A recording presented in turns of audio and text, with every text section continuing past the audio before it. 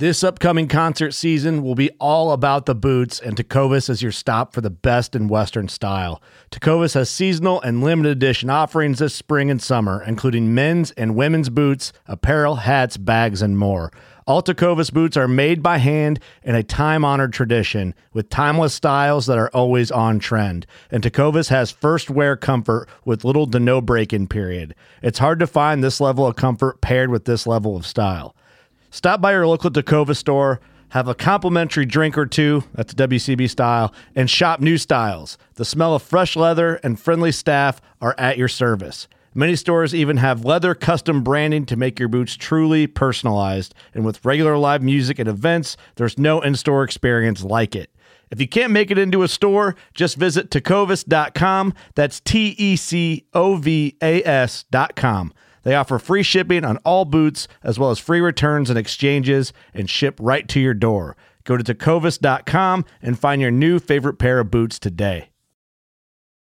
Fishing like a local isn't just about catching fish. It's about connecting with the environment and the people who call it home. It's about hearing the stories and traditions that have been passed down for generations and sharing unforgettable moments with the people you meet along the way. Fishing like a local is having an experience that stays with you forever. And with Fishing Booker, you can experience it too, no matter where you are. Discover your next adventure on Fishing Booker. This episode is brought to you by Reese's Peanut Butter Cups. In breaking news, leading scientists worldwide are conducting experiments to determine if Reese's Peanut Butter Cups are the perfect combination of peanut butter and chocolate. However, it appears the study was inconclusive, as the scientists couldn't help but eat all the Reese's. Because when you want something sweet, you can't do better than Reese's. Find Reese's now at a store near you.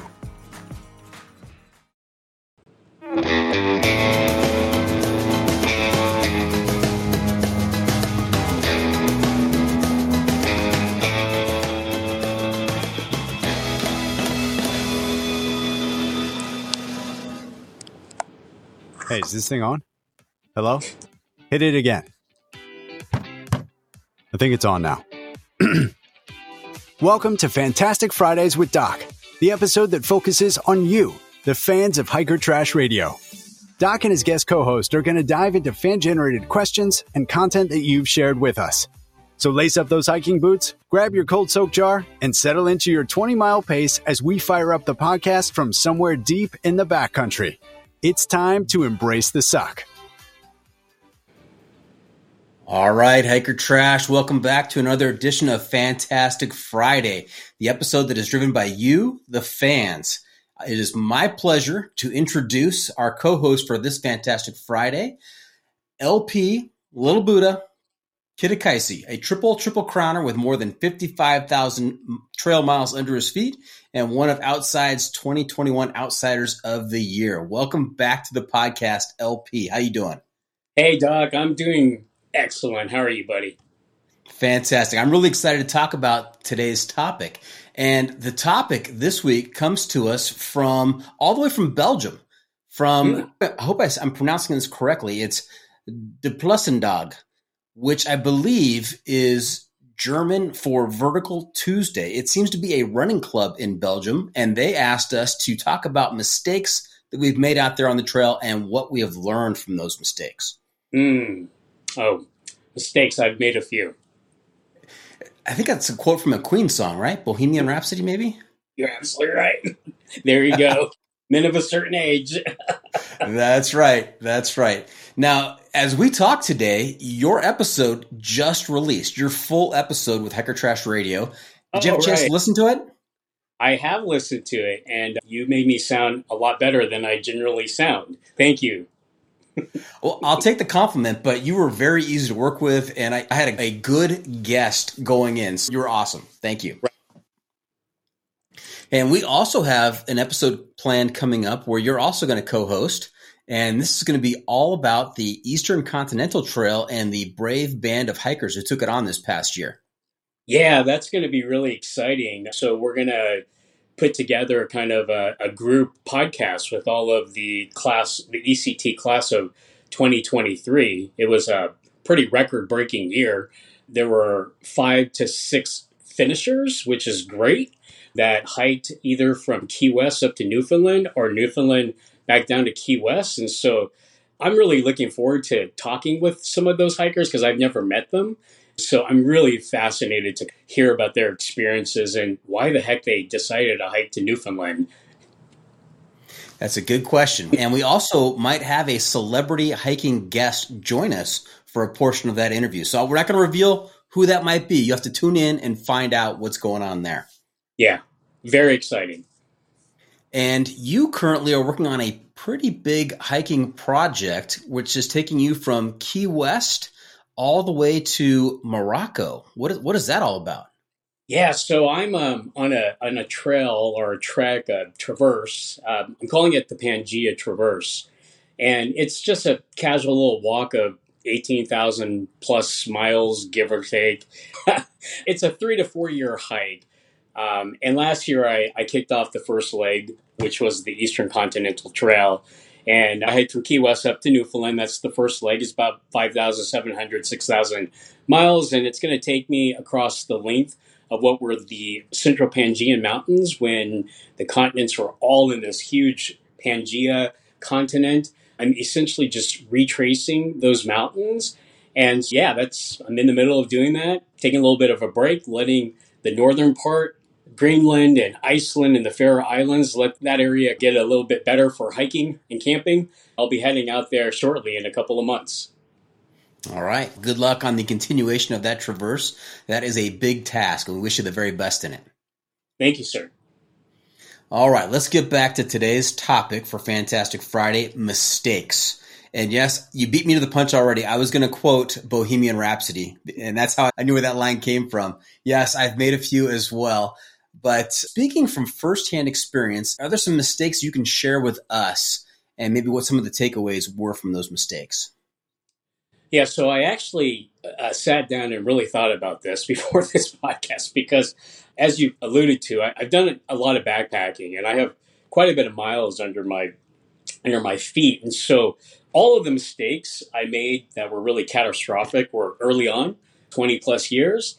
But that doesn't mean that I still don't make mistakes. I feel like I learn something on every thru hike, whether that's a new piece of gear that one of these young hikers has that I've never heard of, or just like a silly mistake of under resupply and being off by a day or two. People with a lot of experience can still make those mistakes, and it's actually very common.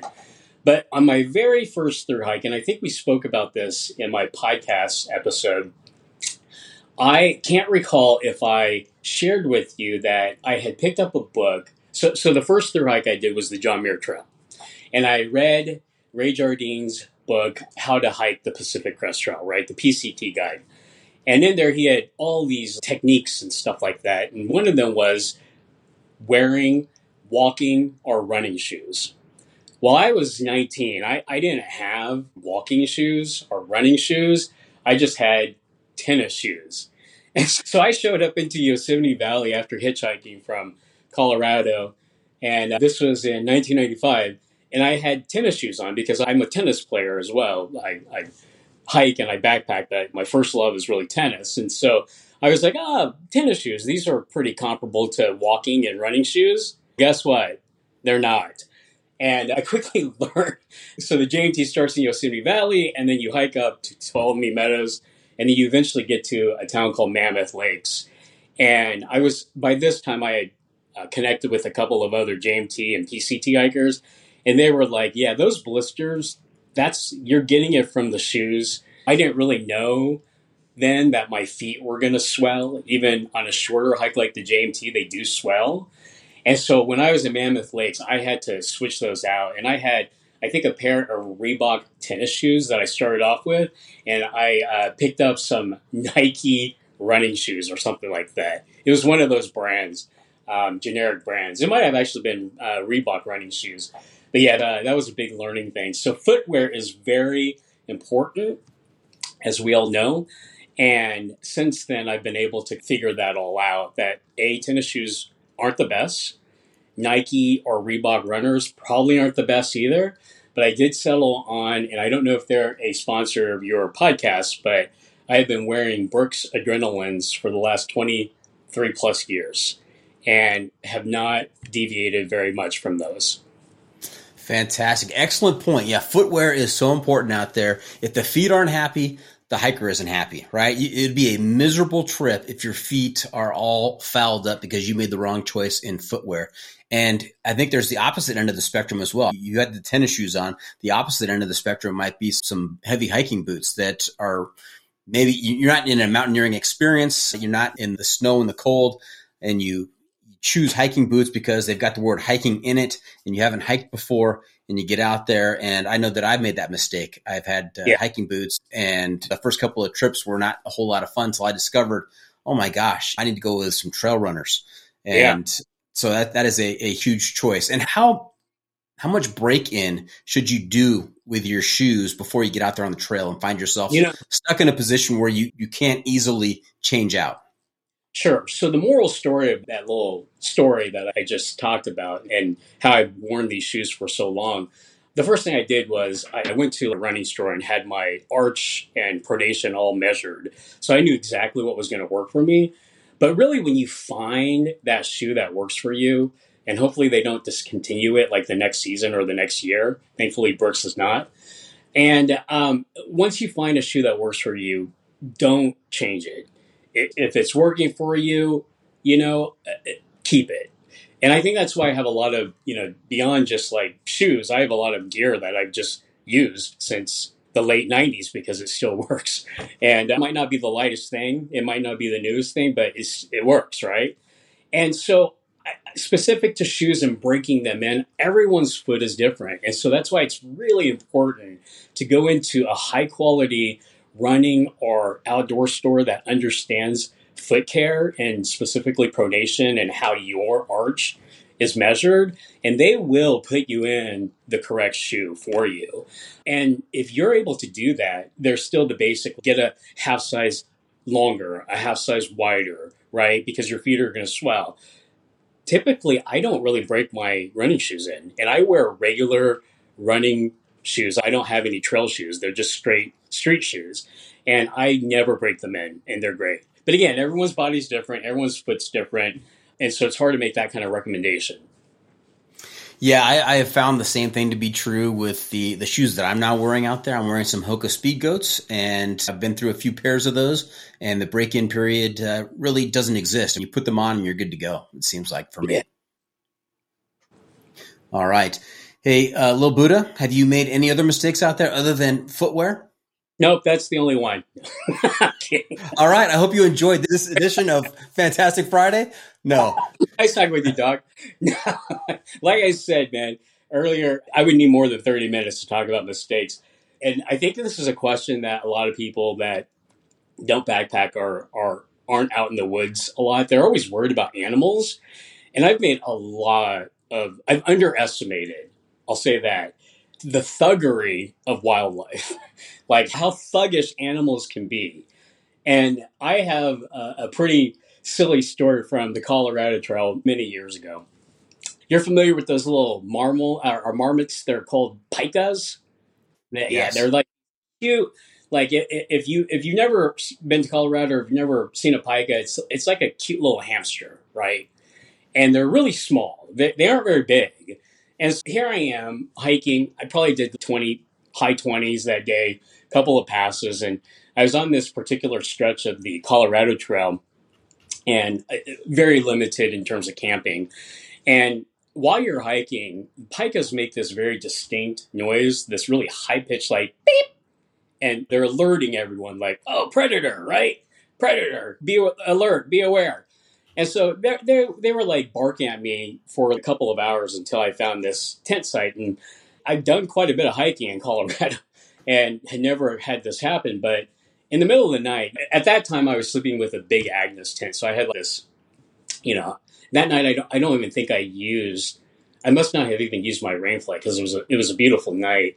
But I had all my gear, most of my gear inside my tent because I just prefer it that way. Your shoes, and I have camp shoes, like really ultralight flip-flops, and maybe like a handkerchief. I was hanging out on like a branch or something that was really near my tent, and like my dirty socks and stuff like that. Stuff that animals aren't going to be really interested in, and especially animals like pikas.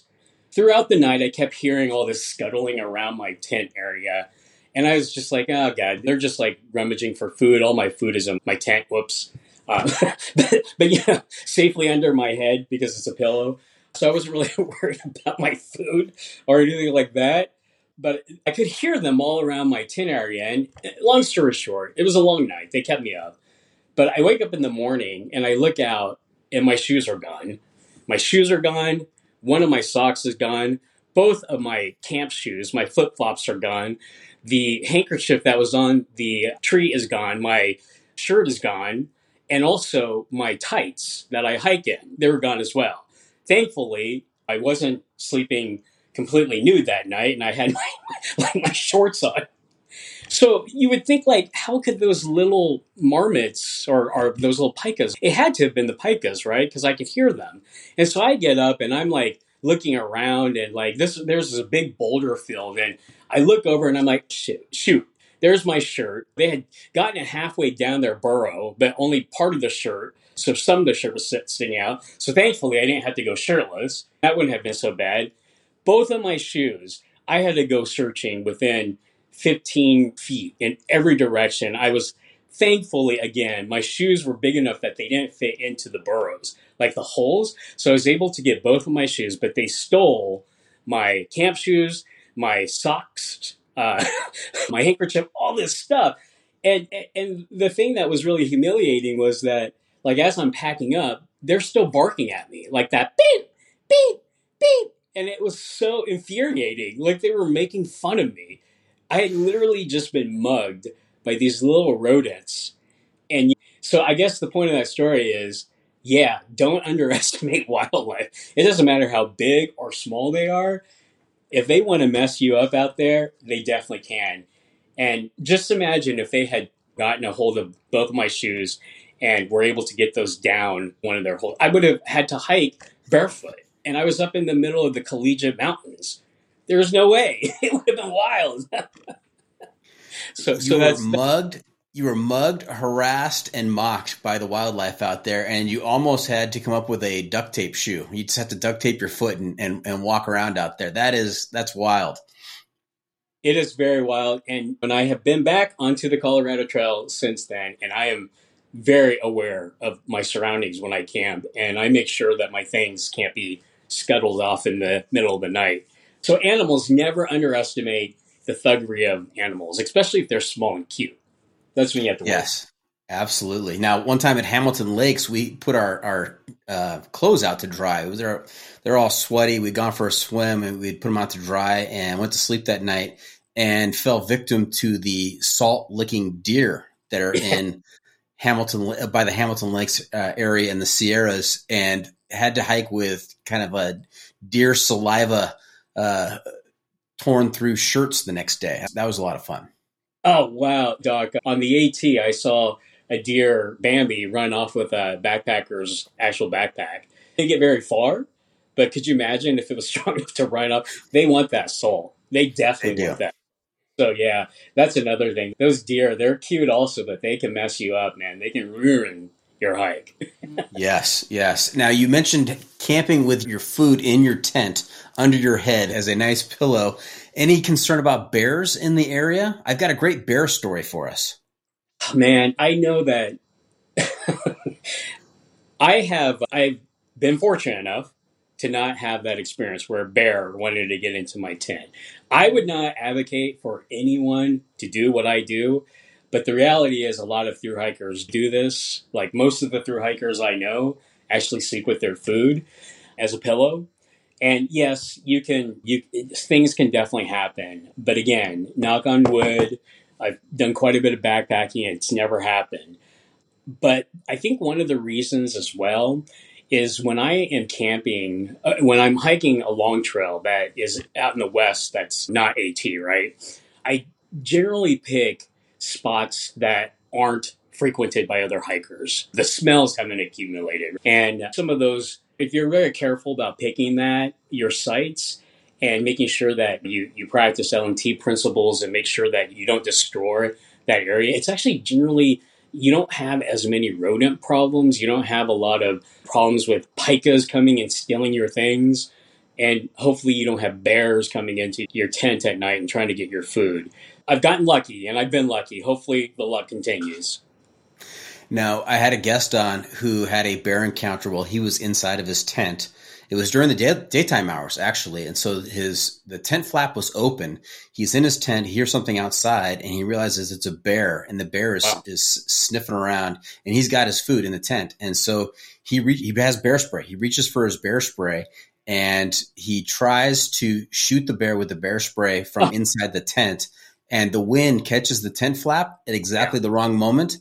Yeah. The spray hits the flap instead of going out of the tent, and he basically covers himself with the bear spray, which I guess is a tactic. If you don't want to spray the bear, I guess you could spray yourself and make yourself unappetizing to the bear. Hopefully it sounds like he got away, right? He lived to tell the tale. That's right. There you go. Now, I really want to quickly say, in grizzly bear country, I always hang my food. I don't mess around with grizzly bears or polar bears. Good choice. Good choice.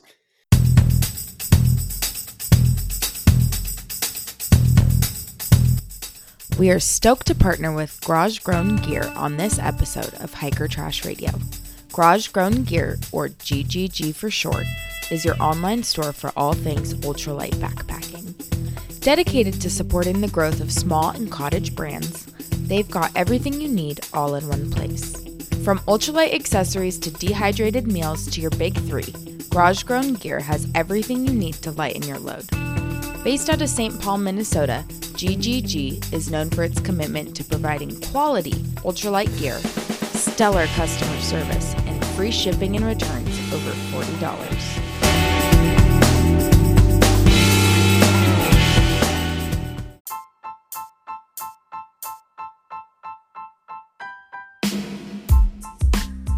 6 Moon Designs has been innovating ultralight backpacking gear for the past 20 years. With a wide range of products ranging from ultralight shelters to backpacks and accessories like their extensive line of trekking umbrellas, 6 Moon Designs is sure to have a great piece of gear for your needs. With the company philosophy being that gear should aid one's experience, not define it, 6 Moon Designs thinks the more time people spend outside the natural world, the better off this world will be. And remember, go wild, live young. Hey there, hikers. Ever conquered a peak only to find your feet a battlefield of blisters and hot spots? It's enough to make you want to pack it in and head home. But what if there was a way to hike harder, longer, and with more comfort? Introducing Creepers Merino Toe Socks. Made with ultra-soft merino wool and seamless construction, these socks are designed to minimize blisters and hot spots, even on the most demanding trails. Imagine this. You're miles into your hike, the sun is shining, and your feet feel light and airy. You're not worried about blisters or hot spots, just the beauty of the wilderness surrounding you.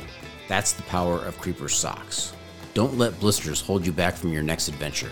Get your hands on a pair of Creepers Merino Toe Socks today and experience the difference. Visit the website by following the link in the show notes to get 10% off your order. Make sure to use the discount code HTRadio to let them know Doc sent you.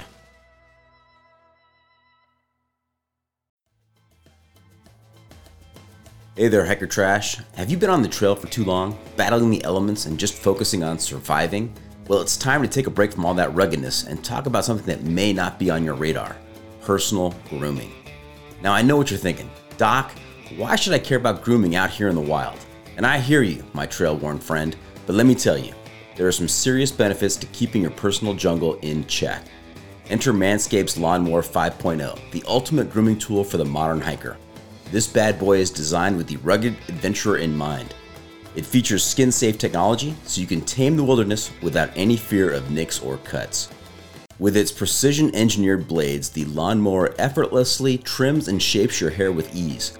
No more tangled or unruly bushes down there, Hiker Trash. You'll feel fresh and comfortable even after those long days on the trail. And let's not forget about the hygiene aspect. Keeping your nether regions clean and groomed can help prevent unwanted odors and irritation. It's like a breath of fresh mountain air for your most sensitive areas.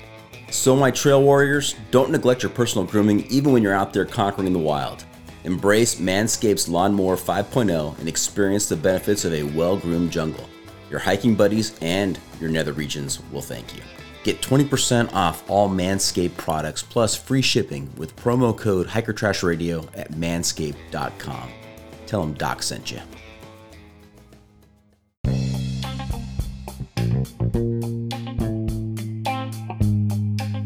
This episode is sponsored by Jolly Gear. Are you tired of compromising between the ventilation of a button-down and the full protection of a sun hoodie? With the Triple Crown button-down, you can have the best of both. Plus, their fun standout patterns will have you the talk of the trail. Visit them at jollygear.com. Thru Hiker owned. Jolly Gear, where fun meets functional.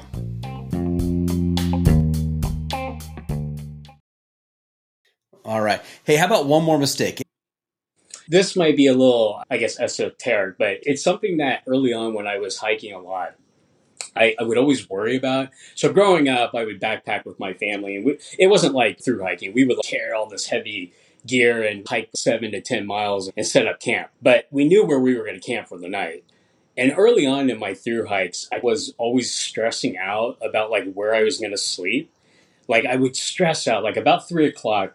Doesn't matter. Even if I could see on the map that there was a spot that I could camp at, if I had not already visited that site, I would always worry that, hey, would my tent fit there? Is it going to be exposed?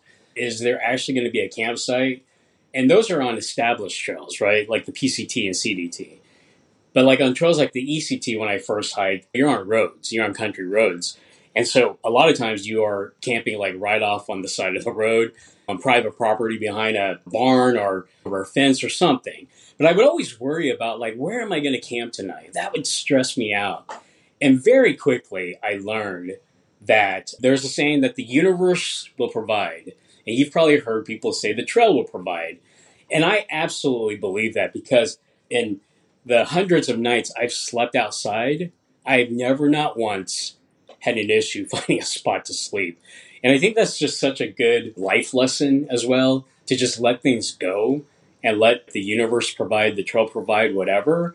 Because I feel as thru hikers, we carry so much already on our back. Maybe there's something we're going through mentally and dealing with stuff, and having to worry about a very basic thing like where you're going to sleep at night shouldn't be a priority that stresses you out. So I don't know if that's a mistake I made early on, but I do remember being very stressed out quite a bit as a novice hiker and not knowing where I was going to camp.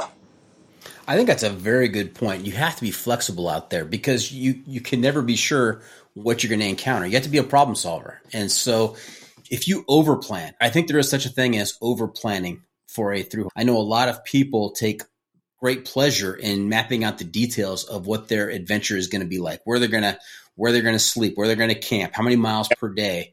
And it is so typical on a through hike that gets thrown off day one. You're going to run into something that throws you off your schedule, throws you off your game. And then what are you going to do? You have to adapt, and you have to be flexible. Yeah, so that is something. And you're right. I think the overarching lesson there is being flexible, right? And the trail will provide. It might not be exactly what you want, but it will provide sufficient enough for you to survive the night. And that is definitely one lesson I've learned.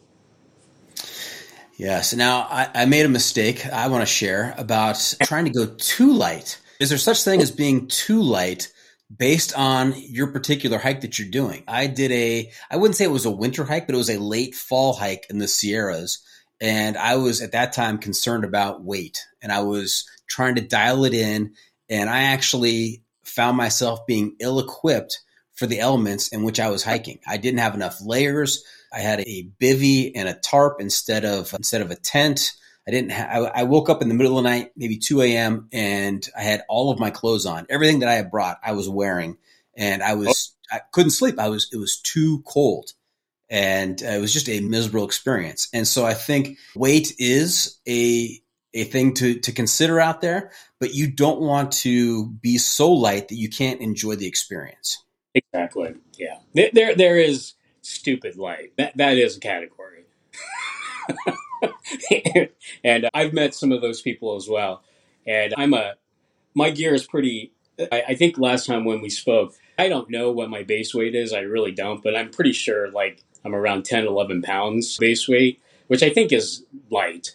But I have met some pretty ultra light hikers out there that have gotten into trouble. And everyone's different. You are absolutely right. You've got to have enough gear for the particular area that you're planning to hike in. Or you've got to be really nice and meet lots of nice people that might help you. I don't know. Absolutely. All right. One last mistake. Anything else you want to share with our listeners from your experience? I think beyond that, it was just, I think early on too, I think one of the things that I didn't eat enough food. I just didn't really understand how to properly fuel my body, especially when I was younger. One of the quickest ways to end your hike is not getting enough nutrients and literally wasting out there. We're operating at a caloric deficiency, doing all these miles, and you literally can't eat the amount of calories that you need to replenish what you're losing. And I think early on, I would just eat a lot of junk food and not really pay attention to calories and stuff like that. And I get like sugar highs and my head would hurt. And you learn to diversify your diet. You learn to replace good carbs with bad carbs. You look at the caloric, how many calories are like in a meal, and you plan accordingly. And I remember the jump from the John Muir Trail, because that was the first hike I ever did. And a few years later, I did the PCT. And within 500 miles, I was in trouble because I had probably lost like 25 pounds. And I'm only 5'4". I'm not a tall person. I'm pretty stocky, but I don't have 25 pounds to lose. And back then I was like, I think 130. So it was not good. And I just remember getting off, and I got off at, what is that lake up there? I can't remember the name of that lake right before the Sierras.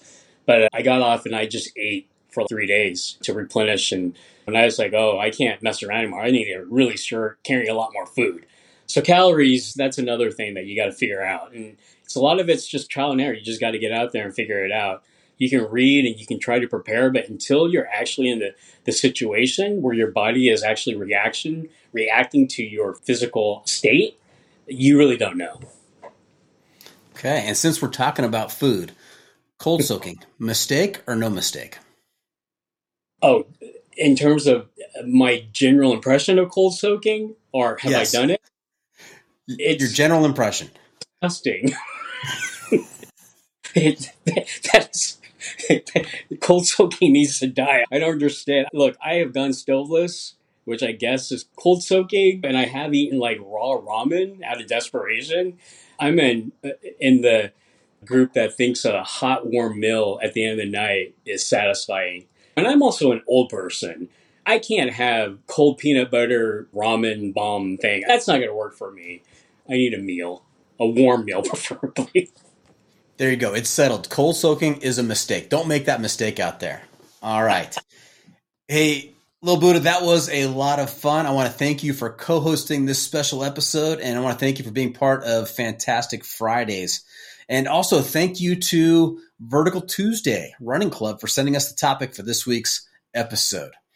I want to thank everyone for tuning in and learning about some of the mistakes we've made out there. And always remember, the trail is the trail. It doesn't care if you want to go downhill. It doesn't care if it's almost dark and you're looking for a campsite. It doesn't even care if you've underestimated the thuggery of the wildlife out there, you're wearing tennis shoes, and you're stupid light. The trail is the trail. Embrace the suck.